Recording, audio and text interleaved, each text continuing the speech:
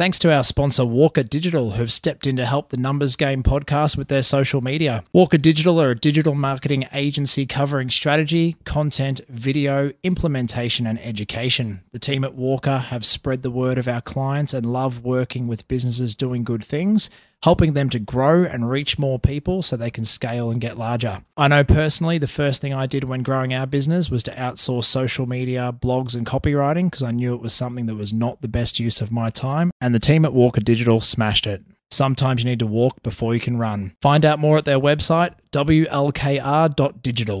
This podcast is for educational and informational purposes only. The conversations are of a general nature and do not qualify as financial or tax advice. We recommend before you make any financial decisions, you consult a licensed professional. Individuals on the podcast may hold positions in the companies discussed.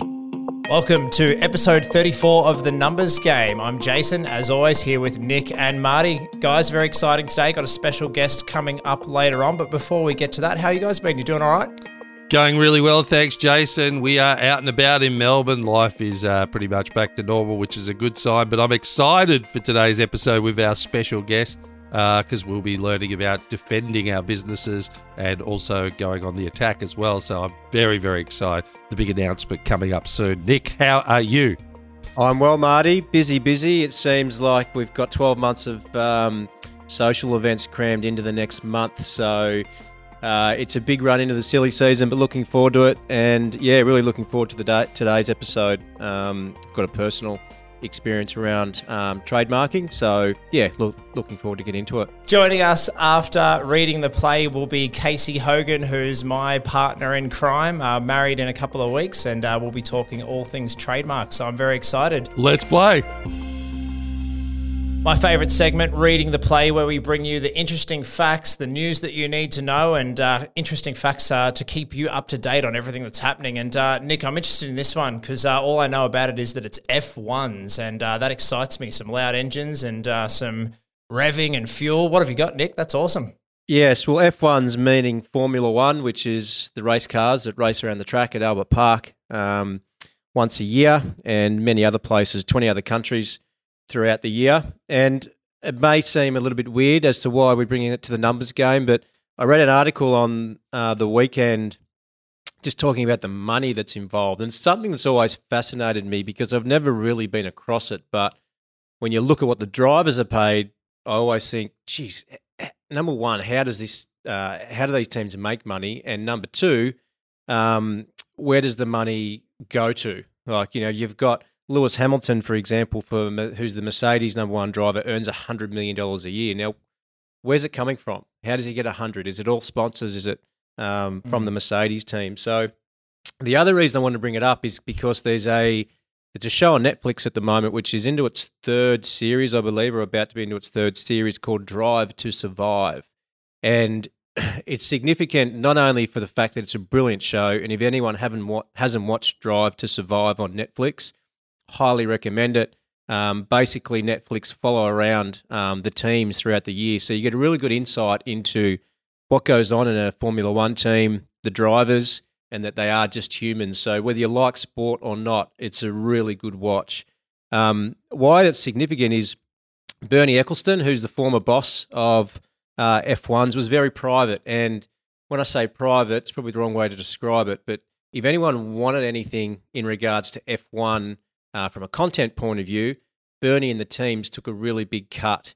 Now, Bernie's reign finished in 2017, and since then, Formula One has opened back up, with the biggest impact being Drive to Survive. So Drive to Survive has exposed a lot more people to Formula One, particularly in the US. And there was a recent race in Texas in the US, which is the US GP, and they had 140,000 people to that GP. Now, there's generally not, America doesn't have a great driver. It's generally a European thing, and you get the odd Aussie in there. So opening it up to Netflix has boosted the F1 fan base more than ever in the last 12 to 24 months.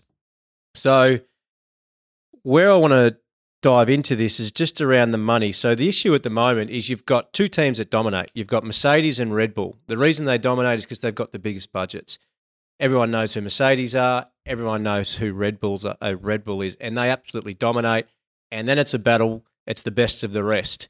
So just to put this into perspective for you, the Mercedes F1 team employs more than 1,000 people, and last year they spent $600 million to win the championship. So that's just their F1 team. I'll just give you a couple of other stats. So what's happening now is as of next year, there will be a cap on how much each team can actually spend on their F1 team. Now, this cap excludes drivers and senior management. And why this is important, because you've got other teams such as McLaren. Anyone who knows Daniel Ricciardo drives for McLaren. Last year, they spent $269 million on their F1 team.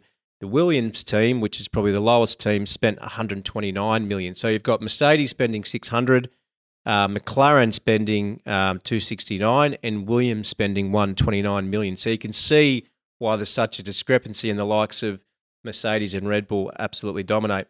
What's happening next year, and this is really good for the Aussie people, is there's a cap at $145 million for every team.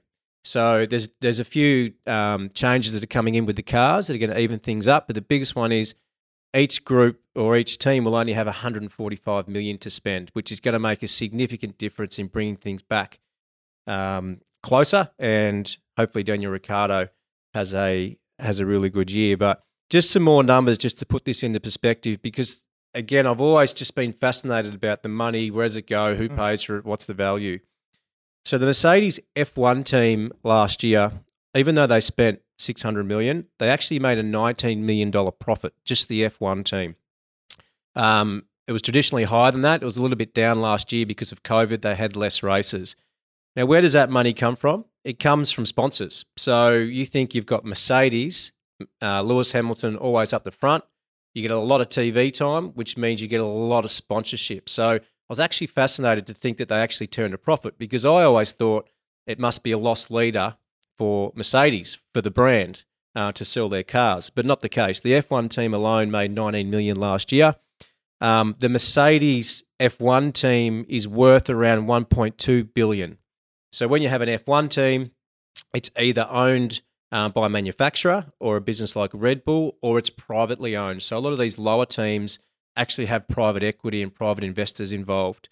A lot of rich people will buy the teams and then put someone in their local country into the seat.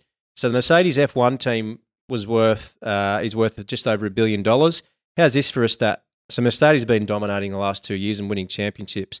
Last year, the overall Mercedes brand went from a value of $32 billion to $50 billion, with the main contributor, they're saying, being the F1 team.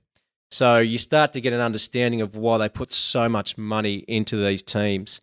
Just another stat, Rolex is a big F1 sponsor. They spend $45 million a year to sponsor Formula One. So, yeah, bit of a different spin on reading the play, but big F1 fan. I actually love it. I love watching it, and I think the Netflix doco has made a lot more people interested. They now start to understand what goes on, what's all the jargon.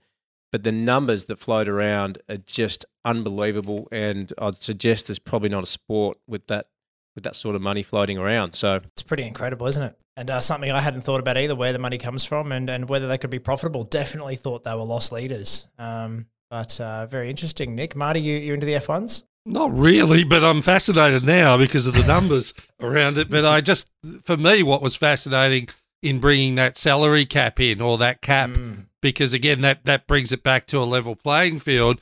But those brands are still strong. So no doubt from sponsorship money, they'll still be reaping the rewards from just the strength of the brand. But I like the idea of the cap, because now it's apples with apples. So it's going to be fascinating to see how the results are adjusted, if any. So that to me sounds like a level playing field, but no doubt the leverage, it's like football. There are stronger brands just in the market that generate more money and more sponsorship money. So you mean you don't know how the salary cap's working for Gold Coast? Is that kind of what you're getting at? Yeah, exactly right. I think they're worth about 200,000 at the moment. But yeah, no, it's just that was actually really interesting, Nick. I was sitting here just taking it in, and it actually has given me a new appreciation of the business of racing, which I really enjoyed that. Jace, what have you got for us? Yeah, I might take it back to a really exciting, really pumped up section based on unpaid superannuation. So don't leave us yet. Yeah, it's something that grinds my gears as a business advisor and someone, working with around the ATO and superannuation and all this kind of stuff. And you guys probably see it a bit on the wealth side of the Innovate business. But I read an article on ABC News around how much unpaid super there has been over the last couple of years, and effectively it's a growing crisis to the tune of billions and billions of dollars. And basically, the article goes on to say Australian workers are being ripped off by their bosses. Now, just to use 1 year as an example, in the 18-19 financial year, there was $5 billion worth of super that did not get paid into working Australian super funds. And it affects 1 in 4 people. So, think about your family, your friends. There's 4 of us here right now. Unpaid super may have affected 1 of the 4 of us sitting here in this room. Now, flowing those numbers out, across everyone, the effect that has. I mean, we know that at the age of 20, if you missed out on $5,000 or $10,000 into your super fund, that's over $100,000 worth of super when you retire. So it's not, it's not just, missed out on a couple of grand when I was younger. I think the important thing that I wanted to share is that it's super, super important, pardon the pun, to make sure your superannuation is being paid. And, our listeners are of all ages and all demographics and business owners or employees. The message to the business owners, superannuation should be one of the first things you pay. And block your ears, ATO, before you pay GST, before you pay your tax, before you pay pay-as-you-go withholding, superannuation is your employee's money. If you do not pay your employee's money, you are stealing from your employee. That's how I look at it. To get into a few more of the stats, because we're here for the numbers and not my rambling about how it grinds my gears, probably start talking about payroll tax soon. The unpaid area for super, the industries where unpaid super is the most common, is accommodation and food services, so cafes, restaurants. Second to that is construction, which makes a lot of sense because, there's all these kind of sham contracts where, people who own construction businesses put people onto subcontractor agreements and try not to pay them super. And then behind that is retail. So if you're in retail, construction, or food and accommodation, have a look at your super fund. To use a real-life story, if I may, of how this could really affect your life, I'll get the guy's name just to make it, where is it? I've lost it. Mr. Hislop. Now, Greg Hislop was in his 50s, and he developed a bacteria in his foot, whether it was from work or whatnot, doesn't matter. But he ended up having to have his leg amputated, which is devastating. At 50 years old, the job that he was doing, he had his leg amputated, and he turned to his super fund to be able to claim his TPD insurance, or total permanent disability. Nick might be able to kind of share some light on this after. And because his employer had not been paying superannuation in, the super fund had cancelled his insurance policies. So he had no insurance to claim. He'd just had his leg cut off, and his life was changing forever. And because his employer didn't pay superannuation in, his insurances were cancelled. So that's a real life example of just how devastating it can be to not pay superannuation and to not pay it on time. And that's my message is check your super fund balances if you're an employee, if you're an employer and a business owner, make sure super is the first thing you pay. If you're behind on super, get it sorted. You can put your hand up and say to the ATO, I stuffed up, put it on a payment plan, lodge the super guarantee charge statements. But this is my message to you, get it sorted. It's not going away, it compounds and gets worse. And if you are overdue in paying super, it's a 200% penalty of the balance of what you owe. So if you owe 30 grand in super, you're looking at up to a $60,000 fine or penalty, and then you got to pay the $30,000 super as well. So your $30,000 of super overdue for your bunch of employees may end up being $90,000 out of your pocket. and it follows you forever. You may think, oh, well, the business didn't work, I can liquidate and shut the business down, but superannuation debt will follow the director personally ongoing. Sorry guys, kind of took it on a real negative spiral there. But Nick, you've seen any experience around that, or that's true about insurances getting cancelled if you're not putting money in super? And look, it was a dead set, for lack of a better word, balls up, I think, by the regulators when they brought in a policy that said that if your super was inactive for a certain period of time, inactive being no contributions made to the fund, then any insurance that was held in there was cancelled, and there was cut-off dates and whatnot. Now, the underlying reason they did that, which I kind of agree with, but they just went about it the wrong way. They didn't think about the logistics. The underlying reason they did that is because they didn't want people to have multiple super funds, because when you go into industry funds, you often get a default level of cover. People don't know that they've got it or that they're paying for it. So you might have someone that switched jobs that has 3 or 4 super funds with 3 or 4 insurance premiums that they don't know about. So basically, if you weren't contributing into that fund over a certain period of time and by a cut-off date, then that insurance was cancelled. Now, that sounds great, but the problem is a lot of people have either moved address, not updated their address with the super fund. So we had a lot of people that were at risk of losing insurance because the fund wasn't active and they had another fund they were using, but they kept that fund for that insurance.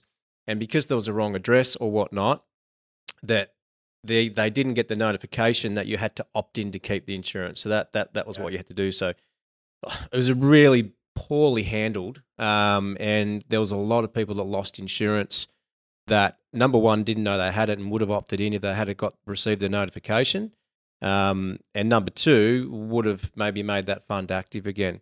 So I understand that. The thing that I would say to people in some of the confusion we see is just because it's on your payslip doesn't mean it's been paid. So a lot of people will say, oh yeah, my super's been paid. And the other thing is, just because it's on your payslip every week doesn't mean it's paid weekly. I think if your employer's got 3 months. So look, it's really easy now, whether you're with an advisor. Look, when we have our annual reviews with our clients, one of the things we look at is what are the contributions for the last 12 months and is that in line with your income? But if you're not with an advisor, whether you're with an industry fund, it's easy to get online. You can easily download a transaction history and you can see the contributions going in or not. So it's pretty easy to jump online and check it out yourself these days. Don't wait for that annual statement. Get yourself a login and have a look. Mate, Marty, to pep us back up a little bit after I've taken it down a notch and made it a little bit depressing and doom and gloom, what have you got for us before we throw to our special guest? Oh, sorry, Jace, I'm just checking my super statement. All is good, guys. All is good. Great topics this morning. I'm going to talk about small business owners again, and I love a great Aussie entrepreneurial story. And again, it epitomises the power of one idea. And I want to talk about Jack Tanasi, who created Frenchie Wear in June 2020. A 23-year-old uni dropout has made $1.9 million from lockdown sleepwear idea. And it's the idea is actually the mixture between a hoodie and a dressing gown. It's called the Frenchie, which meant something else in the 80s back when I was a boy. But I'm really, really happy with this idea. He bootstrapped himself and he worked 4 jobs to create $18,000 so he could invest into manufacturing the product in China. And he knew he was onto something because he generated $69,000 in his first month on one single idea. And I think COVID helped with that. Obviously, people wanted a bit of comfort around the house. He generated $387,000 in July 2021, which was his best year. He stored the stock in his grandparents' garage. He worked from 6 a.m. to 3 a.m., which astronomical work ethic.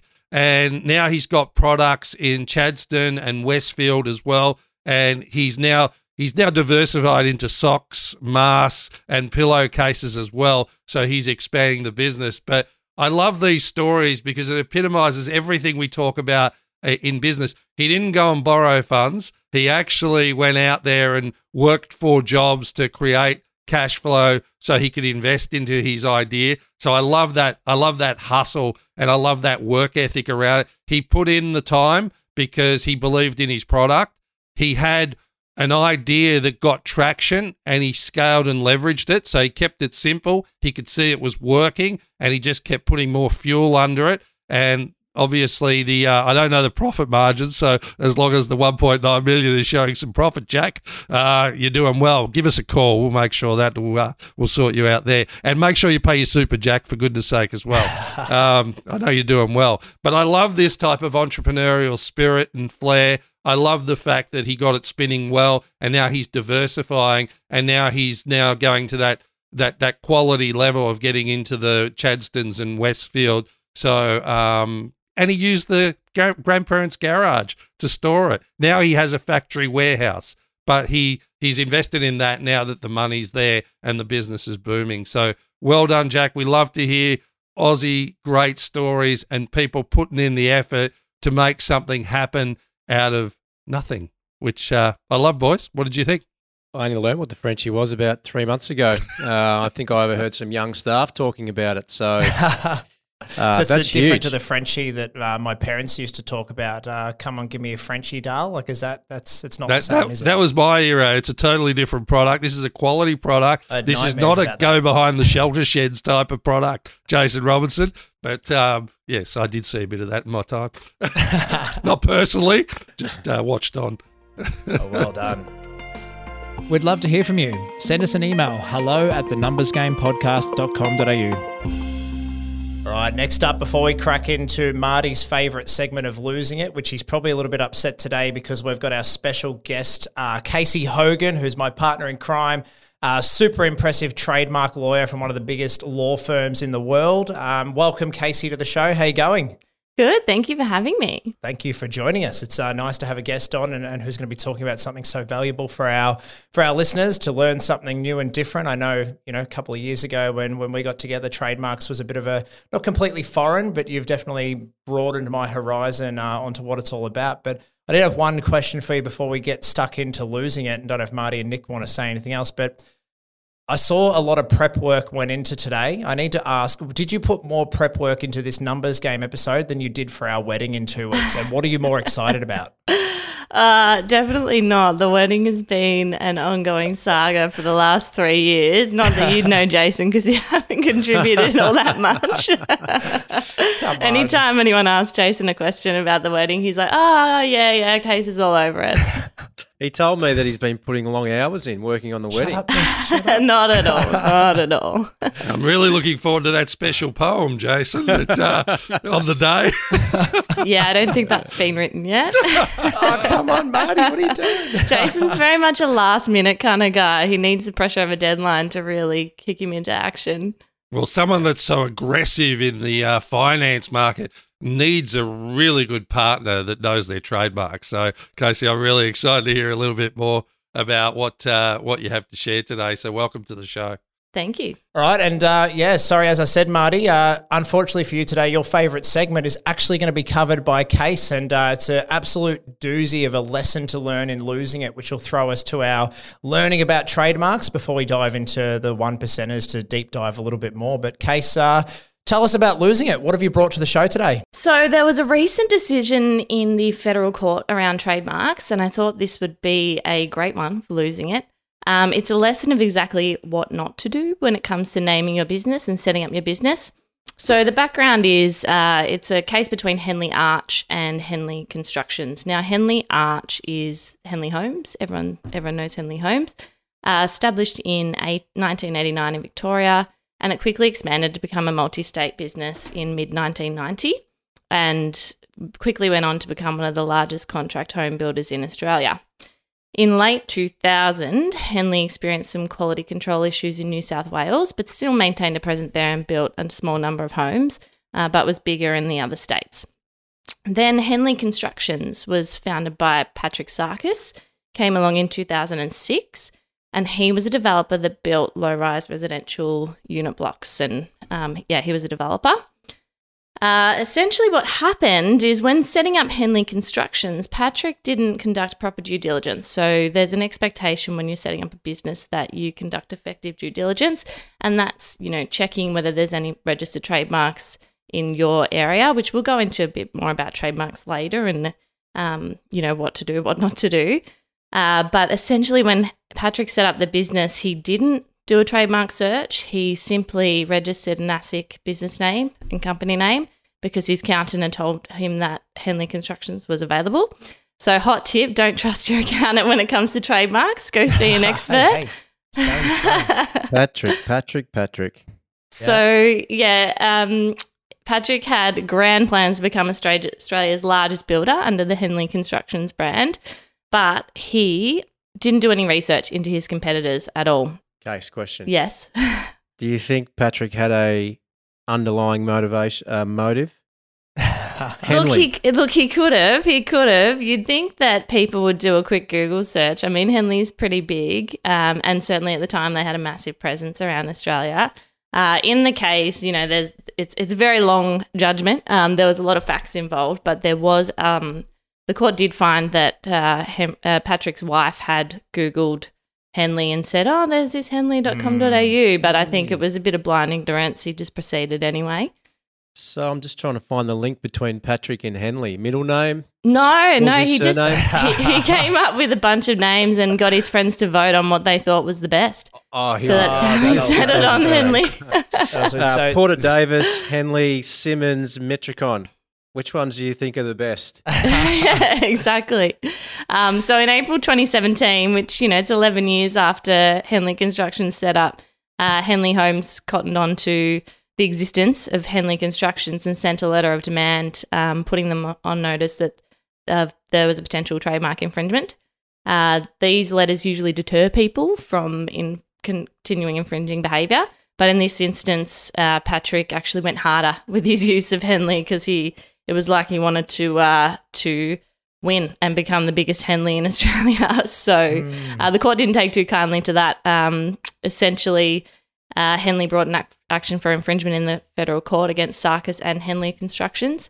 And there was a few other sort of allegations thrown around and cross-claims, but Henley Homes won. Henley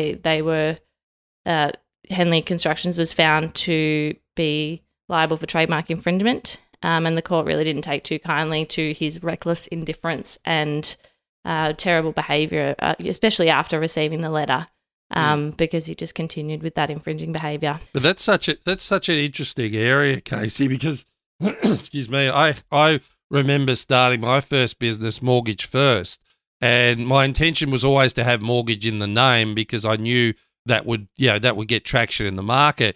But it was amazing how many clients actually thought we were Mortgage Choice. And as a young business owner, I would never even thought of trademarking it or that could be a potential problem because of the fact that the name wasn't taking. I was more looking at, okay, what are the company names available? But I can guarantee you that was the thought process in the market. I realized it a year in and going, oh, this is working for me. But at no stage did I ever think that could be a problem. It's so it's interesting you're bringing this up. Yeah, and that's the thing. I guess the lesson here is you've got to check your brand first. So doing proper due diligence, engage a trademark professional. There's trademark attorneys or trademark lawyers. There's plenty of them. It is a small investment, but it pays off in the long run, and it's something that you've got to get right, up front. Before you settle on a brand name, even before you go to a lawyer, you can do a Google, you can do a trademark search. It's publicly available. It's free. The IP Australia's trademark search tool is great. It's very user-friendly, and anyone can use it. Doing a Google search as well, because you need to make sure that there might be someone who's using a particular trademark and has used it for a long time without registering. So just doing all those checks before you settle on a brand name, before you spend money on graphic design for your logo, before you go and get business cards, before you register your domain name, check that your trademark's available first. It's really important. What are we talking the cost here to Patrick? Is he potentially up for millions of dollars in damages and a rebrand for his exercise of accidentally not checking his brand name? Yeah, so the cost award is yet to be decided, but certainly in these types of cases, there's damages awarded. That's because of loss of reputation and goodwill. There's also an account of profits. So Patrick could lose some of his profits because it could be held that, people were directing their work to him instead of Henley Holmes. So it's just not worth it. You've just got to get it right from the start. How much comes down to legalities as opposed to intention as well? Because it sounds like he sort of utilised that to advantage, and even when he got the order to stop using the brand, he went harder. So there's a bit of a character flaw there as well. In when you get served your papers, you try to go to the next level, which is crazy. But in regards to if someone is operating in the market and not having any understanding that they are infringing, is there any protection for that person, or is there not too bad? You didn't do the right thing up front, and you're now going to be up for, could be not only damages, but you have to rechange your whole brand. I mean, it's a very costly exercise for business owners. Look, there are some sort of protections for good faith use, but unfortunately it's just not applicable when you haven't done your due diligence. There is that expectation that you do your due diligence, you do your trademark checks, before you register your business name as well. You do common law searches to see if there's any prior rights, and unfortunately ignorance just isn't an excuse. It's great advice. A lot of business owners wouldn't even think about doing that up front. We'd love to hear from you. Send us an email, hello@thenumbersgamepodcast.com.au. All right, let's go into the one percenters. Since I've lost losing it, I'm going to take over the one percenters here and then hand it over to Casey to bring it home. One percenters is about just extracting the gold of getting some advice that really could make a difference out there to our audience and business owners. And I'm going to start with a really basic question, Casey. What is a trademark? What is actually a trademark? Give us a background. So the legal definition is that a trademark is a sign used or intended to be used to distinguish goods or services dealt with or provided in the course of trade by a person from goods or services dealt with or provided by any other person. But essentially it's your brand. So in most instances, a business's trademark is its house brand. But it could also be a sub-brand or a product or a slogan that it associates with its business. So, for example, McDonald's house brand trademark, Big Mac product trademark, and then I'm loving it. That's a protected trademark for one of their famous slogans. So, it's essentially something that people identify in trade as belonging to you. It's that connection. Yeah, it's really good. I like that you mentioned there. It's not just the name, because we've just registered a trademark of something that we've created, which isn't our business name, it's something else. And up until 6 months ago, I had no idea that you could actually do that. So I'm glad you mentioned that it's not just the business name, it's branding really, and anything else within your brand. Yeah, that's right. And a registered trademark in particular provides you with exclusive rights to use, license and sell that mark. It's an immediately enforceable right against other people who are infringing. So it is really important to register your trademark and also to conduct those searches to see if there's anyone else with a similar mark in the same sort of area that you're providing yours in. Nico, you actually probably are good to talk about a bit of a personal story. You tried to register some trademarks, and what was your experience like learning how to do that? I guess just from going from what is a trademark to what is actually trying to register a trademark like as a business owner, and then we'll throw back to Case as to why it's important to maybe use a professional and what it's like on her end from a process. Well, look, it's a really quick story, so there's not a great deal to tell outside. We had no idea what we were doing, so we handballed it to Case. So, but just to elaborate a little bit, we actually didn't have the business trademark a couple of years ago or a few years ago. We obviously had the name protected, but we didn't think about the branding in the business, and I think it was a conversation with you, Case, that and then I got Geordie to look into it, and he just looked into it and said, we need someone else to do this. We want to make sure. Well, the main thing is you want to make sure you get it right, because if you get it wrong, then it's a complete waste of time. So I think anything that holds that level of significance, you need to get a professional. And then second to that, as I mentioned before, is we've come up with a home loan journey for first homeowners, and we've named that particular journey, and we push out material to first homeowners, and we've also trademarked that because we feel that, look, that's really important. That's something we're going to push out via social media or whatever it is, and we want people to attach our brand to that program. So, yeah, for us, it wasn't so much about this is really difficult, although I'm sure it was. It's more about it's so significant. You need to make sure you're getting it right. My question to Casey, just on that, would be who would usually tell you about this? So if you're a small business owner going into your small business and you're setting it up, is this something you'd expect your accountant to bring up? Because I know a lot of people don't, and Jace, you'd probably be able to answer this as well. A lot of people don't think about getting a solicitor on their side when they set a business up. So is this something you would hope your accountant would mention when you go to your accountant, which is generally the first point of call, and say, hey, I want to set a business up? Or do people just need to really expect their accountant isn't going to do that for them, and to make sure that they choose a solicitor when they set up as well?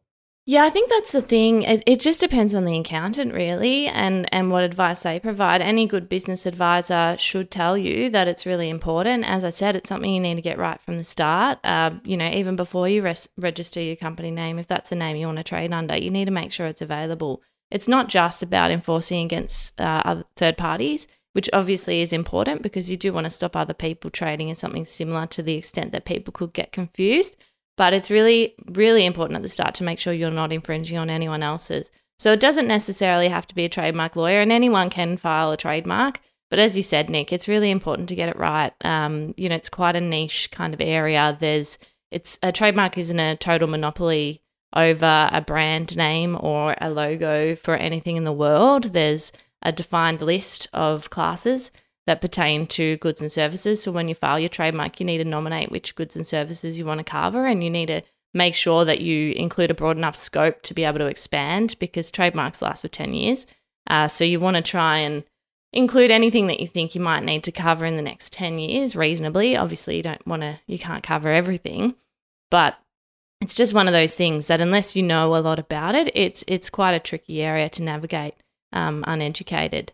But there is a lot of information out there, like IP Australia have a great website that has a lot of information on trademarks, so that's a really good place to start. And yeah, as I said, anyone can search the register. The tool is amazing. There's lots of different filters that you can search, and it's, super user-friendly. And to be honest, Nick, on the accountant thing, I definitely think it's something that goes under-advised. I think I probably talk about it a lot because of, having Case at home and, especially even working together over the last 2 years, stuck in the same place. Like there's a lot of talk about trademarks and brand protection, and that becomes part of my natural conversation with business owners, is that we throw that out there. And even then, the adoption of business owners to actually go and get a trademark, I think a lot of them don't understand why it's so valuable. But to also throw back, my first 5 years as an accountant out of the 10, I don't think I ever heard anyone mention a trademark. And that's from the business owners the businesses I was working for, the accounting seminars I'd go to. It is just really, really under-publicized in the accounting industry as part of advisory when setting up a company or setting up a brand. I think, going forward, I'd love the message to be spread out there of how important, registering your trademark is. So I guess to throw it to Case, why is registering a trademark so important? And what are the basics? I think you touched on classes, but to go into a little bit more detail of why it's important to register a trademark and what happens if you don't, and then what are some of the basics we should know? Yeah, so as I said before, a registered trademark, it provides you with exclusive rights to use, license and sell a trademark. It gives you a defence to infringement. If you've got a registered trademark, that's a pretty significant defence to infringement. You've been through all the checks and balances. It's enforceable against third parties. So Australia is actually a first to use jurisdiction. So it's not that if you don't register a trademark, you have no rights in a brand, but it's if you don't register, then you have to prove your rights. You'd have to provide evidence of use to be able to then enforce it against other parties, or use your use as a defence to an allegation of infringement. So having that registered protection, it puts everyone on notice, because as I said, there's that expectation that people will do a trademark register search before they decide on a brand. So if your trademark's on the register, it's a pretty clear notice to someone that, that mark is in use. It's not always the case that, there might be people that register a trademark and then they never use it. So you do have to use it. Pretty much there's a 3-year period that you've got to use it in to be able to maintain that trademark. But yeah, it's one of those things. It's important to get it right from the start and to be able to check that you're not infringing on anyone else's. That's the most important thing at the outset, I think, when you're starting a new business. Figuring out your brand name or figuring out what you want to protect, whether it's your brand or things you're offering, like Home Loan Healthy, I think it is, Nick, or something along those lines. So once you figured that out, then figuring out where you need protection, what does that look like? So there's 45 different classes that you can get protection in. Some are goods, some are services. So there is a defined list that IP Australia offer, and that's available to everyone. But they're generally grouped in similar types of goods and services. So, for example, Class 30 has like coffee and bakery goods. Class 25 is clothing, footwear, headgear. Class 36 is your financial, professional sort of business services. And Class 45 is your legal services. So, I mean, even just navigating the classes is reason enough to get a professional on board because, yeah, you just don't know what you don't know. I've watched you go through a bajillion things inside each class, and just my head wants to explode. So I'm glad it's you and not me. That's for sure. Yeah, and I think you've said it well, Casey. Because like I think about like what Jason said. I was in business for 13 years and had never heard about a trademark, and it was really well explained to me. In simple language to say, well, you are protecting your brand and you're protecting your market and the relationship between the market and your brand. And it wasn't until I heard that I go, actually, I should be looking into this. It's ridiculous that I'm not. And I just hadn't heard about it. It was quite remarkable to go that long with, and I'd heard of trademarks, but I thought, it's something big companies do. It's massive companies do trademarks and patents and all that type of stuff. It's not for the little business owner, but you realise how vital it actually is. Yeah, it is. And I mean, I work at Herbert Smith Freehills, which is a really large commercial law firm. But we've got a range of clients. We work for massive international corporations that have a whole heap of trademarks. And then, I've got a client that's a restaurant in Queensland with one trademark for the name of his restaurant. But it's important for everyone to get across. And, even the little guys, there's plenty of issues that have come up. And unfortunately, a lot of the clients come to us without a trademark registration when they've got a problem. And they always say to me, we should have just got this right at the start. We should have done this at the start. We should have registered our trademark, because once you encounter an issue, it becomes so much harder to resolve it if you then have to prove any use rights and maybe you don't have significant enough rights to trump the other party that's alleging infringement or prevent another party who's infringing you. It's not a problem you want to have. If you get it right from the start, then it's really worth the peace of mind. Casey, have you seen someone that's had an amazing win because of their trademark? Have you come across that at all, where someone has trademarked, done the right thing, and had a massive win because of it in any sort of circumstance? Yeah, it does happen. We've had some cases where because our clients are so good at protecting their trademark, they've been able to block, third-party infringers that aren't even necessarily directly infringing on the trademark, the trademark per se, but they've shown a pattern of conduct where they started really similar to this person's trademark, and then they kind of evolved the trademark. So it's not all that similar to the initial trademark, but it's the pattern of conduct that shows that there is this passing off kind of behavior, trying to pass themselves off through a progression of a brand. So that's a huge win, because it's not an easy case to win. But by having that registered protection and by enforcing it appropriately and monitoring the market, it's really important to monitor. It's not as simple as just having a trademark registered. You've got to monitor what's going on in the market and cottoning on to any potential infringers and taking action, because if you let it go on, if you just ignore it, there's some provisions in the Act for honest concurrent use. So if someone else uses their mark alongside yours for long enough to the point where there's no confusion, they may be able to actually maintain that mark, and then you may have a real problem. What's the craziest thing you've seen trademarked? I see a few interesting ones. We do some trademark monitoring searches for some of our clients. And I mean, our clients' trademarks are fantastic, but I've seen, because they've done the right thing and gotten a professional to help them out. But I've seen, a word trademark that says, a picture of a heart with XYZ words in it, and that's what they've trademarked. Like, they've trademarked that sentence, and obviously they want the image, but it just hasn't worked out for them because they've tried to do it themselves.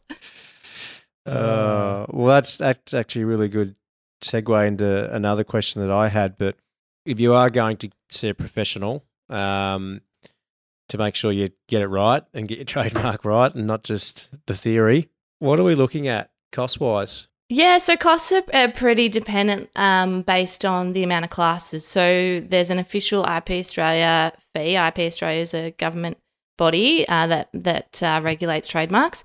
So there's a specific fee per class. So depending on the number of classes that there are, the cost will increase.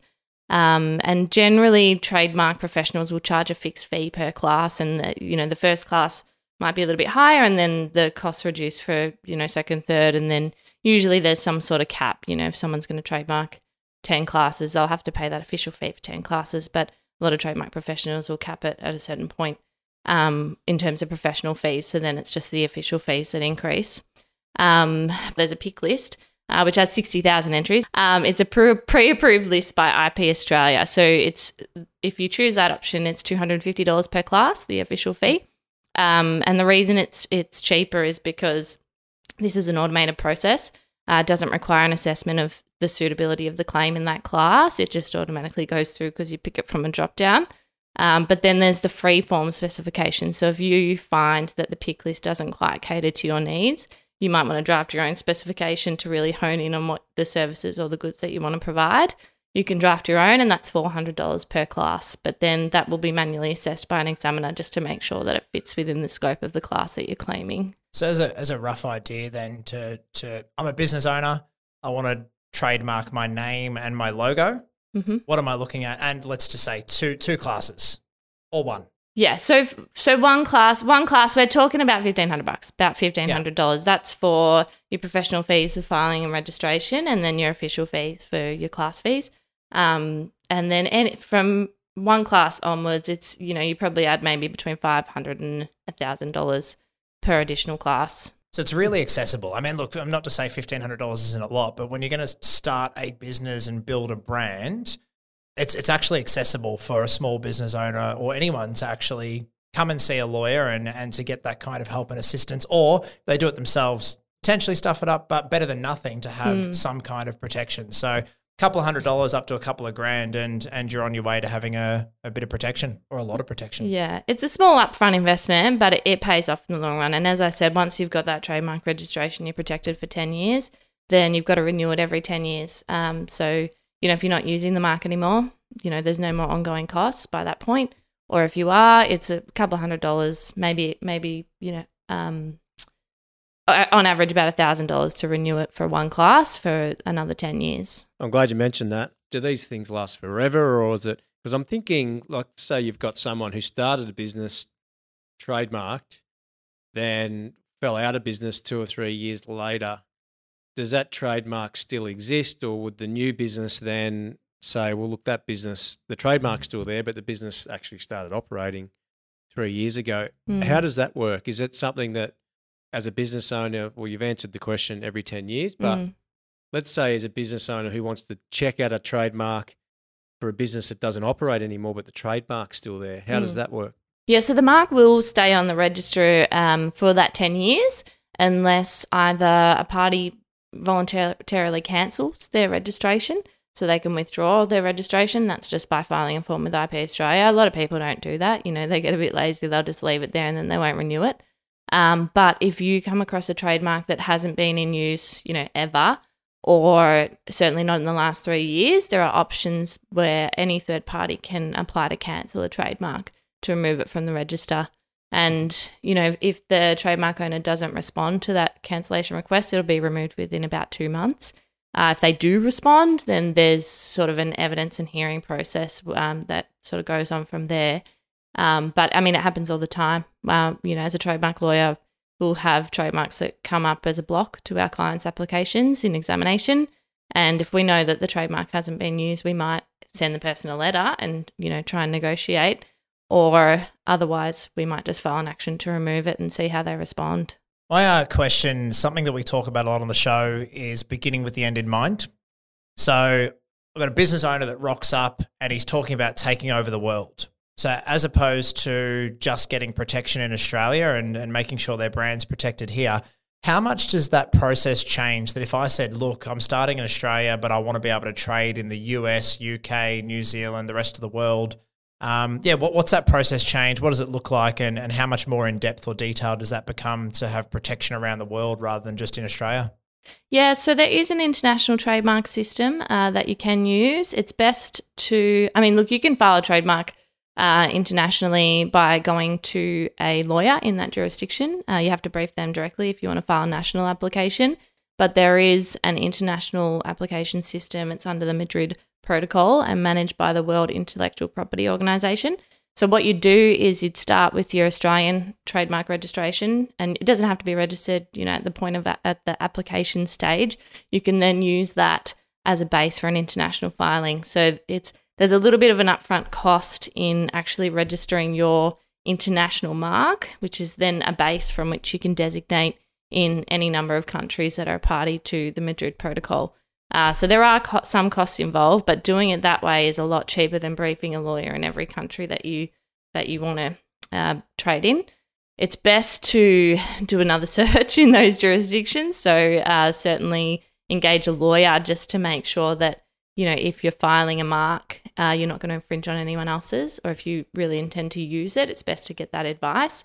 But yeah, the international system is really good. It makes it so much more accessible for everyone. How do we get in touch with you, Casey? Is there a best way to get in contact for our business owners and professionals that are seeking trademarks? Yeah, so we've got a trademarks team which spans over Melbourne and Sydney, but we service the whole of Australia, and we've got clients all over Australia. So Herbert Smith Freehills, you can visit our website. Otherwise, you can shoot me an email, casey.hogan@hsf.com. Fantastic. This has been episode 34 of The Numbers Game, which I've loved and enjoyed because my dear and precious Queso has been here with us. Guys, what's your key takeaways from today? For me, outsource.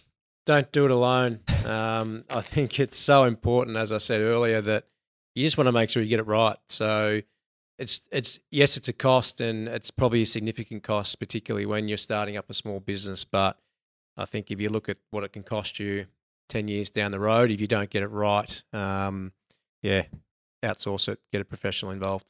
Yeah, and I'll reiterate that defense is the best form of offense. Get it right in the beginning, and it just doesn't leave you exposed. And you don't want to do the wrong thing in the market as well, because it's just going to cause headaches and cost money for everyone ultimately. So that's my takeaway, Jace.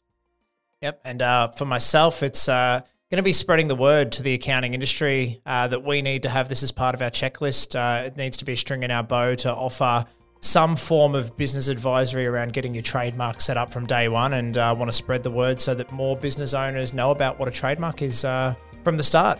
Thank you for that, Casey. I've learned a lot today, and no doubt our listeners would have learned a lot as well. Thank you, guys. Thanks, guys. Game over.